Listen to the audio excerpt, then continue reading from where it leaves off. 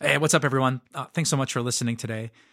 You probably know this if you listen to podcasts, but your willingness to rate and review what you've just heard is a huge blessing to our ministry. Really, without that, it's almost impossible for people to find us and be blessed by us. So would you take just a second to rate and review this podcast? Thank you so much.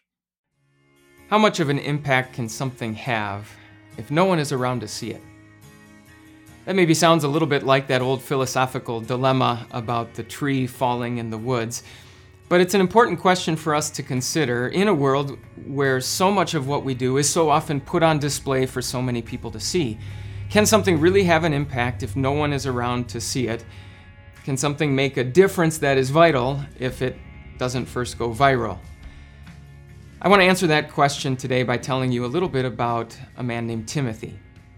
Timothy was a young pastor that the Apostle Paul sort of took under his wing from a very young age and ended up being Paul's right-hand man.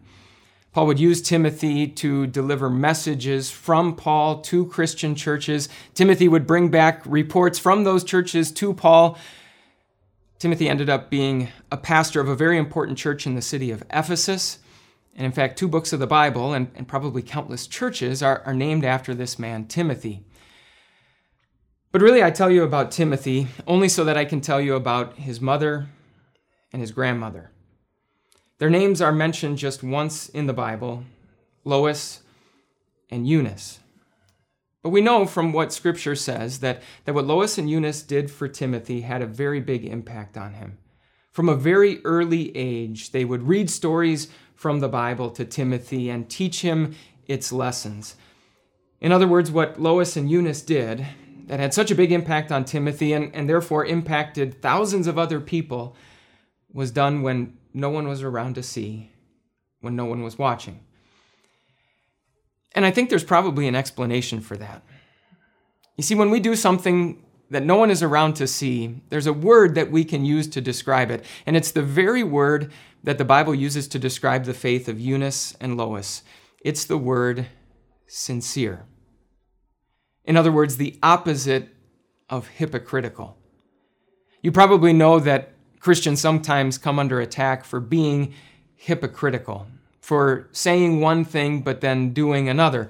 But the reality is, of course, that it's not just our sin that can make us hypocritical, it's our goodness that can make us hypocritical as well. If the only reason we act a certain way is when other people are around to see. You see, the beauty of doing something when no one else is watching is that by definition, it is sincere.